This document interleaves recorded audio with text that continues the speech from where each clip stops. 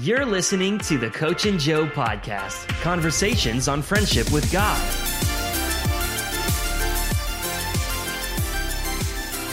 Welcome to the Coach and Joe worldwide dominating YouTube television show, nominated for 4 Dove Awards in Nashville last week. I turned them down out of humility and honor for the kingdom. I always notice someone with a Yankees hat, and I always ask the same question: are you a Yankees fan? Every time I ask the question, the answer is no. This is Corey Perkins. Corey works with Iris Ministries. You guys know what Iris is. Iris is a global missions movement. Heidi, Roland Baker, Suppresses Satole Trifina have played a huge role in planting seeds to now, bases all over the world. Corey's a part of that ministry. Iris is in town this week. We're doing a couple of Iris nights. Will and Heidi are here. And I met Corey yesterday, and I knew I was supposed to talk to him. We were talking in the office, and I said, I want to earmark this because I want to have this as a podcast, YouTube thing. Yeah. So all we do, this podcast has one goal. We just want to help people walk in friendship with God. Mm-hmm. That's it. And let's just be objective here. You can't see him. You can't get your hands on him. You can't taste him, feel him, touch him. Your 5 senses, this is beyond my 5 senses. Yeah. Your story yesterday, I'm always drawn to people that are still walking with God after a really hard season. So I told you my story. Yeah. I was 30, went through a really difficult time. For 18 years, I was on Klonopin, Xanax, Zoloft. I was more tangled up than a tackle box, man. Yeah. Before we get into your story and all that, who are you? You're married. You live in Redding. What's your wife do? Tell us a little bit about yourself before we jump into your story. Sure, yeah. I live in Redding, California. I work at Iris Global. I've been there for just about 2 years now. I used to work with Randy Clark's ministry, Global Awakening, with Will. So that's the connection there. And then Will moved out to Iris. I ended up following eventually. I met my wife at a Randy Clark meeting at Bethel. And that really motivated me to move out. So the rest is history. I married her almost a year ago in March. And you grew up in upstate New York? I grew up in upstate New York. Well, western New York. Western? South of Buffalo. Okay. I grew up on a farm, a maple syrup farm, 1,000-acre farm in the middle of nowhere. That's awesome. Which is the last place people expect. Played college football near Pittsburgh? Yeah, I went to Greensburg. There's Seton Hill in Greensburg. It's a Division II football. So I was on scholarship to play football there. Free safety, wide receiver, yeah. And now you're bowed up. Yeah. I wouldn't want to mess with you. Yeah. But you're not for keto. You said keto's bad for the body. Listen to me, keto is not good for your body. I'm going to tell you what is. Do that. I'll tell you what's good for your body. Pasta. And any other form of carb. Yes. Be honest before we jump in. I mean, you're jacked up. Look at you. I desire to put like a black sheet in front of me while I'm interviewing you, and I'm sitting here looking at you. What do you eat? Don't lie. Yeah. I think it depends. I eat less carbs than most people, but I'm not. Keto is not a sustainable model for a diet for your body. It's just not good for your body. I just eat in moderation, really. That's the key. And doing cardio.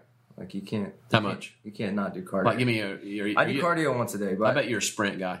Yeah. I knew it. You're a Tabata. You got to do HIIT. I mean, if you're trying to stay skinny, HIIT workouts are the best. HIIT, Tabata. Everybody that's ripped. Everybody. It's like, I just did an 11-minute workout, burned 1,400 calories, I'm sprinting. I like to read the magazines, and it says, why are sprinters jacked and marathon runners look like they live on someplace with no food. It's so tiny. Yeah. You're a sprint guy. Yeah, I am, yeah. I subscribed to that a couple of years ago. I am. I've been enjoying working out recently. Do you feel like you bond with the Father when you do that? Is that I do. I mean, I think that and that is just therapeutic for me. Yeah. Yeah. Yeah. Do you find that it's more therapeutic the harder you go? Not necessarily. No? It depends. I think I'm to the point now. I mean, I just turned 31, so I'm to the point now where I'm like... When you turn 40, God will sovereignly take your metabolism. He will reach down in the middle of your sleep, and he will eat it. And then I feel like he's already done that, honestly. Pardon? I feel like he's already taken it from me. Explain. When I hit 30, everything got harder. If you'll be patient enough, you'll go through a bigger testing at 40. Yeah. Let's jump. Let's not. Let's jump in. Let's jump in with this. Okay. We help people walk in friendship with God. Let's just call it like it is here. You worked for an organization. Randy has played a key role, Randy Clark, in being a pioneer of pioneers. Sure. There's pioneers and there's pioneers of pioneers. Yep.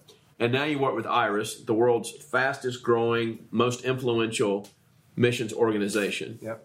You've been around some powerhouse ministries. Mm-hmm. You encountered the Holy Spirit in a service in college, right? Yeah. Was it with your football team? Sort of. I had a teammate that kind of tricked me into going to a weekend retreat. Tell me about this. How'd you come to God? Yeah. So I was in college playing football. Really didn't want to do anything but play football. I chose to get a degree in graphic design because I thought it would be easy. My sophomore year, one of the players on our team stayed after one practice and just said, "Hey, I'm starting a fellowship of Christian athletes," which kind of put me off. I didn't care about that, but he's like, "If you want to stick around afterwards and talk about it, then just stay." You didn't see it coming. I didn't see it coming. Well, this is what happened. I felt really bad for him because everybody left. No one stayed. So I just stayed to talk to him because I felt bad for him, and he ended up talking to me, and we became friends, and then he ended up getting me to go to this retreat. He didn't tell me anything about it. It was on our only bye weekend. And, yeah, I show up, and it's a church, and he was my only ride. I couldn't leave, so, yeah. How in the heck did you get from there to Global? How old were you when the Holy Spirit got you? Yeah, I think I was 20. I was 20 or 21. When did you start working for Global? 2010. How'd that happen? Yeah, so after I got touched, got saved, started hearing about different ministries. You know, everybody's telling me about different ministries, different things to do, different places to go. And Global Awakening was one of them, like one of their conferences. I don't remember which one it was, but I had some friends going there, so I went with them and ended up getting on their email list somehow. And then got an email about a web developer position. So I thought I would apply, got the job, and I worked less than a year as a web developer, graphic designer, and moved into event planning. So this is the kingdom side of things, which is great. Yeah. We're not just down here to build friendship with God without putting our hands to something. Typically, the Bible can be divided into both covenant and kingdom. Covenant is relationship. Kingdom is the moral responsibility. Like my wife and I lead this church. Yeah. I've authored a couple of books. We do this YouTube channel. I do put my hands to things. We do naturally supernatural training. Let's don't talk about the kingdom side of things. It's interesting. This show, it just seems to be taken by the Holy Spirit a lot into relationship conversation. Let's talk about while God is using you in his kingdom work at Global, you begin to taste a side of God that I like to describe as St. John of the Cross would just call a dark night of the soul. Yeah. Let me talk a little bit about my dark night of the soul. Yeah. Seminary degree, and still convinced that God is really not for me. 30 years old, it got to the point where inside of me a counselor looked across the table and just said, you believe God hates you? I said, Wow. Convinced of it. Mm-hmm. So a misconception is the most dangerous thing in the world, right? Yeah. This is kind of a funny story, but a few years ago we were living in a rental house, and I was walking into my house one day, and there was probably between 6 to 8 foot snake curled up in the bed, flower bed. I about had a stroke. I'm afraid of two things on this earth: snakes and my wife, in that order. Yeah. I go inside, I get a gun, a pellet gun. And I go outside, and there's these kids playing the cul-de-sac. My son's one of them. They come up there, and I'm about to defend my domain. I'm about to kill the bear, drag it back into the cave. Sure. I blow this snake a new one, only to realize every time I shoot the thing, it's not moving. For 5 minutes, there's panic, anxiety. It was a rubber snake that looked so real. The thing looked so real, and I'm like John Rambo blowing the snake. But here's what I want to talk about: the 5 minutes of me going after the snake. Yeah. My heart rate's up. Mm-hmm. My mind's a wreck. Yeah. I really was scared. And that's what a misconception does. A misconception can kill you. The Protestant Reformation is based upon the Reformation fathers discovering truth that needed to be known to overcome the injustice of the Catholic system. All the Reformation was a change of ideas. The first thing out of the Lord's mouth was change the way you think, metanoia. Mm-hmm. So a dark night of the soul is a time that I would call where you go through your Jacob and Jesus wrestling season, where you're trying to figure out, do I even believe in God at all? Yeah. I got there. I'm going to prophetically discern you got there. I can see it in your eyes. Absolutely. On the other side of a dark night of the soul season, typically is a greater realm of intimacy with the Father. But a lot of people bail out when the dark night sets in. Yeah. Talk to me about your journey to however you want to go into it. On not the great, what you're seeing through Global, what you're seeing through Iris. Yeah. On that gap in your life where you're questioning if God is even real. Mm-hmm. Yeah. Well, as I mentioned, I got married a year ago, but I was married before that for 6 years. And, it was when I worked for Global Awakening. I came home one day and from a trip, and everything was gone. She packed up and left and didn't leave a note or anything. And I had no mutual friends, her family didn't know where she was. No one knew. She just kind of disappeared. And, that was pretty traumatic, obviously. And so, just trying to navigate through that season of just like everything that I've ever known about God has been challenged and is being challenged. Talk to me about that. Yeah. It's hard. It feels like it's going to kill you.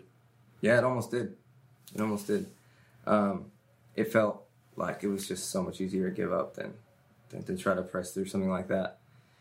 And in the middle of it, God wasn't in, I had felt God, I had experienced God when I got saved and through ministry, and I've seen God do amazing things and even restore people's marriages prior to this happening. And there I was, like, with feeling nothing, hearing nothing, seeing nothing. And at that point, like, you really have a decision to make. You either go, like, this is all bull crap, and this is all phenomenon, and this isn't real, or it is real, and I just have to trust God through Well, this. and you went through a numb stage. You told me in my office that even with Global, here you are at these conferences and watching God do stuff, but you weren't really connected to your heart. I mean, you're in a tough place. So you're in a place that God's moving, and you're questioning if any of it's real at the same time. Yeah, absolutely. I mean, it just became a job that I did, working in a ministry, and not really believing in what I was doing at the time because, what I had been through, it just shattered me. And so I just kept working, doing the job, and facilitating like events and things for people to get touched by God when I didn't want to have anything to do with it, and it was rough. But I remember one night, like, I just had to make a choice, and I wasn't hearing anything from God or feeling anything. I just had to go. Before we get into the choice part, because I do want to go there, a lot of Spirit-filled teaching leaves out room for lamenting because of the new creation reality, which is all true. I'm as clean as Jesus, and the Father loves me and He's for me. But a lot of times, in order to enjoy the benefits of that reality, you have to lament where you're not, then confess where you should be. So Paul actually boasted in his weakness. Paul said, I am the chief of sinners. David lamented. Job lamented. I'm assuming you had some lamenting, some God. Did you ever go at it with him? Oh, yeah, absolutely. What did it look like for you? I think I was angry. I was just angry with God, and I let him know it. I just, kind of told him, like, I'm not going to do this anymore. Like, everything, like, where are you? You, this is a lie. You're a lie. Like, you're not here in the midst of this. How could you let this happen? Like, you have full control over this, and how could you let something like this happen? And, I went at it with God, totally. And I just shut down. I just stopped talking to him. And I just decided not to in the middle of that. I remember I can remember the seat I was sitting in when I had some pretty harsh words. I've done it 3 times. I have a hard time trusting people who say they're friends with God. I'm not talking about believing in God. I mean, this ain't about believing in God. I'm talking about people that walk in friendship with Him. I'm not sure you can be friends with someone unless you go at it with them, because on the other side of conflict is typically a higher level of intimacy. Sure. The entire nation of Israel is birthed out of a wrestling match between Jacob and Jesus. Mm-hmm. When you walked into the office yesterday, as soon as I laid eyes on you, God has, I don't know why, I think it takes one to know one. I can pick up within about 5 seconds who's been on the wrestling mat with Him. Why before you go to the breakthrough moment, you had to make a choice. Why are we so afraid to get on the wrestling mat? Be honest. Why are so many people afraid to lament or go there with Him? Nobody wants to suffer. Nobody wants to go through that. No one wants to have something so traumatic happen that they have to be at that point where they're gonna go at it with God. Like, nobody really wants that. Like, people can say that they want it, but to those who haven't experienced it, it's something that you would try to avoid for sure. One of the most influential books in my life is a book called Disappointment with God by Philip Yancey. Mm-hmm.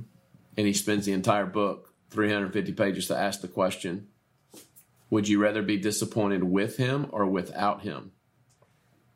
I came to the place where I was like, I'm not so sure I like the alternative. Like, I think I'm going to let you know how I feel for a little bit, but I stay right there because I don't want you to go anywhere. Yeah. Remember in John 6, I believe it is, Jesus goes into a temple and says, eat my flesh, drink my blood. Yeah. And it says in the text, many disciples deserted Him. Mm-hmm. And then He turns to Simon. What does He say? Hey, you going to leave me too? And Simon says, I love his answer. He doesn't say yes or no. He goes, I don't know where else I'm supposed to go. Yeah. Did you have that moment? I don't know. I think I knew where I was going to go if I didn't choose Him. I knew what my life was going to be like if I didn't choose Him, and it wasn't pretty. So get back to the choice. What did that look like? Yeah, it was quite a while of just pain and anger and hurt. It wasn't like I stepped into a room with a counselor and did a sozo and magically was back on track or not upset with God or chose to choose Him. But it was a process of every day being confronted with, is He real or is He not? And for months every day thinking that is He real or is He not? And then finally getting to the point where I go between my job and what I did, I had a choice to make. Do I keep doing this even though I don't feel God in it and don't believe He's in it? Or do I have to just choose Him through this? And I think, it's so easy to choose God when you're at a conference and you're seeing Him show up and manifest and you're feeling Him and people are calling out social security numbers and addresses. It's not hard to choose Him during that stuff. It's really hard to go, I don't see You and I don't feel You, but I choose You. And I just got to the point where I was like, okay, I'm going to choose You. And it wasn't this moment where an angel showed up or literally nothing happened for the longest time. And even after I said, I'm going to choose You, nothing happened. Nothing changed. I didn't feel any different. But every day from that day forward, I made a conscious decision to wake up and go, I'm going to choose You today. I believe that You're good despite this. I believe that You exist and that You have a plan and purpose for this somehow in some way. Yeah.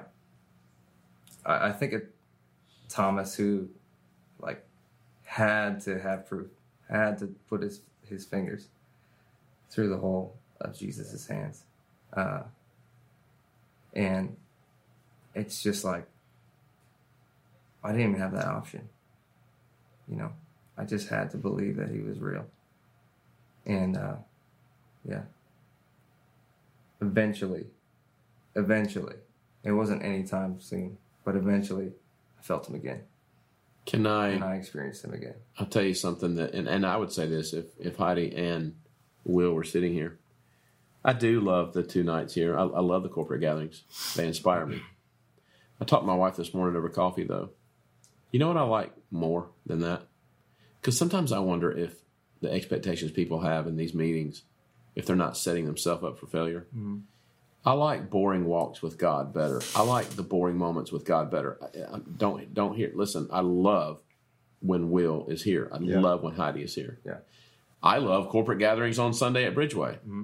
I love it when at times I just let it rip. I love being inspired in worship and around other brothers and sisters in Christ.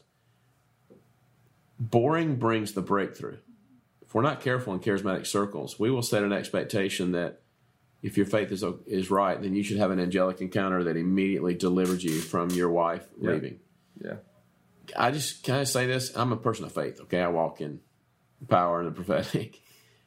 I think some of that is just crap. Yeah. Because actually God's inviting us to go on a journey. Yeah. I don't watch a lot of movies, not because I'm religious, just because I don't know why. I just don't watch a lot of movies. But I love the Lord of the Rings movies. About every 2 years, me and my kids will watch them. And it's like, I just ask the Father, what is the deal with these movies? How come so many people connect with you in these movies? Mm-hmm. It's, as Eugene Peterson would say, it's a long obedience in the same direction. Mm-hmm. With battles along the way, what I add to it. You didn't find wholeness overnight. You know what? Neither did I. A lot of people want to get out of Egypt in an instant and treat God like Aladdin. You rub the bottle, put you on the carpet. Next thing you know, you're Randy Clark's successor. That's it. I see that every event we go to, every event that we do. People show up and they are expecting an impartation, and that's going to do it for them, and that's going to be their big breakthrough, you know. And hold on, we got to stop here because this is my podcast, and I can say whatever I want to say. You are pushing my biggest soapbox button. I want you to say this again. Let me just. I know we just met yesterday. Yeah. I've written 2 books. Both contain the supernatural. I am one of those people that does those events.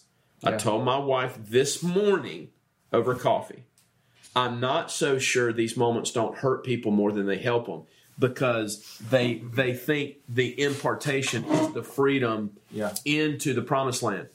Sometimes you have to journey out of Egypt into the promised land. Yeah. You see it all the time, don't you? Yeah, I do. I see it all the time. And it's easy to get cynical when you see people, just the same people show up to every event, and they don't seem to be changed. They don't seem to be doing anything different. They're just looking for that one, impartation, that one time where Randy lays hands on you and you become the next Heidi Baker or whatever. And it can be really tough seeing that over and over again. But it is like the 1 or 2 or handful of people that really genuinely get touched at these meetings, and they go out and do something with what they've been given and the anointing they've received. But they go out and walk through what they've received, and not just expected like an instant, just an instant impartation that all of a sudden you're going to go out and read people's mail. And the kingdom's more like yeast. You ever ask, how was Rome overtaken by this tiny, small message with no weapons? One rabbi. How was Rome, within 258 years-ish, declared a Christian nation? It wasn't overnight. There's no printing press. There's not a mass gathering. Mm-hmm. It's into the homes. It begins like yeast. It begins to rise and rise and rise.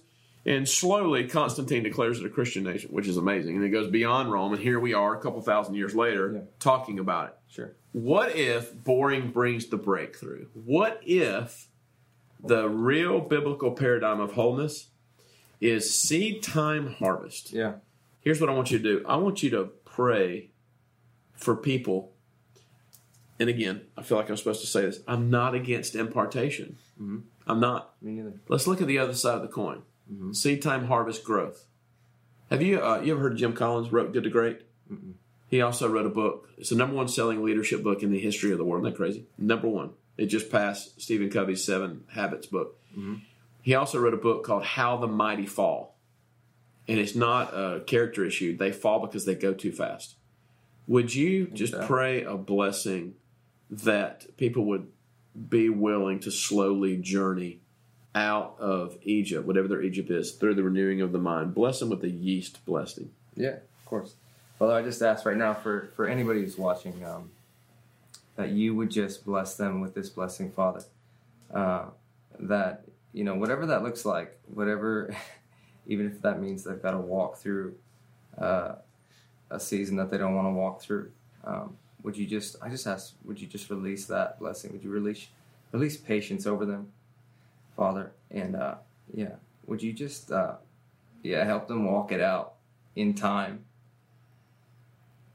and in serving. In Jesus' name. And Father, I ask that you give my metabolism to Corey and give Corey's to me. So let it be. Go in peace, everyone. You've been listening to Coach and Joe. For more information and additional content, please visit bridgewaynetwork.org.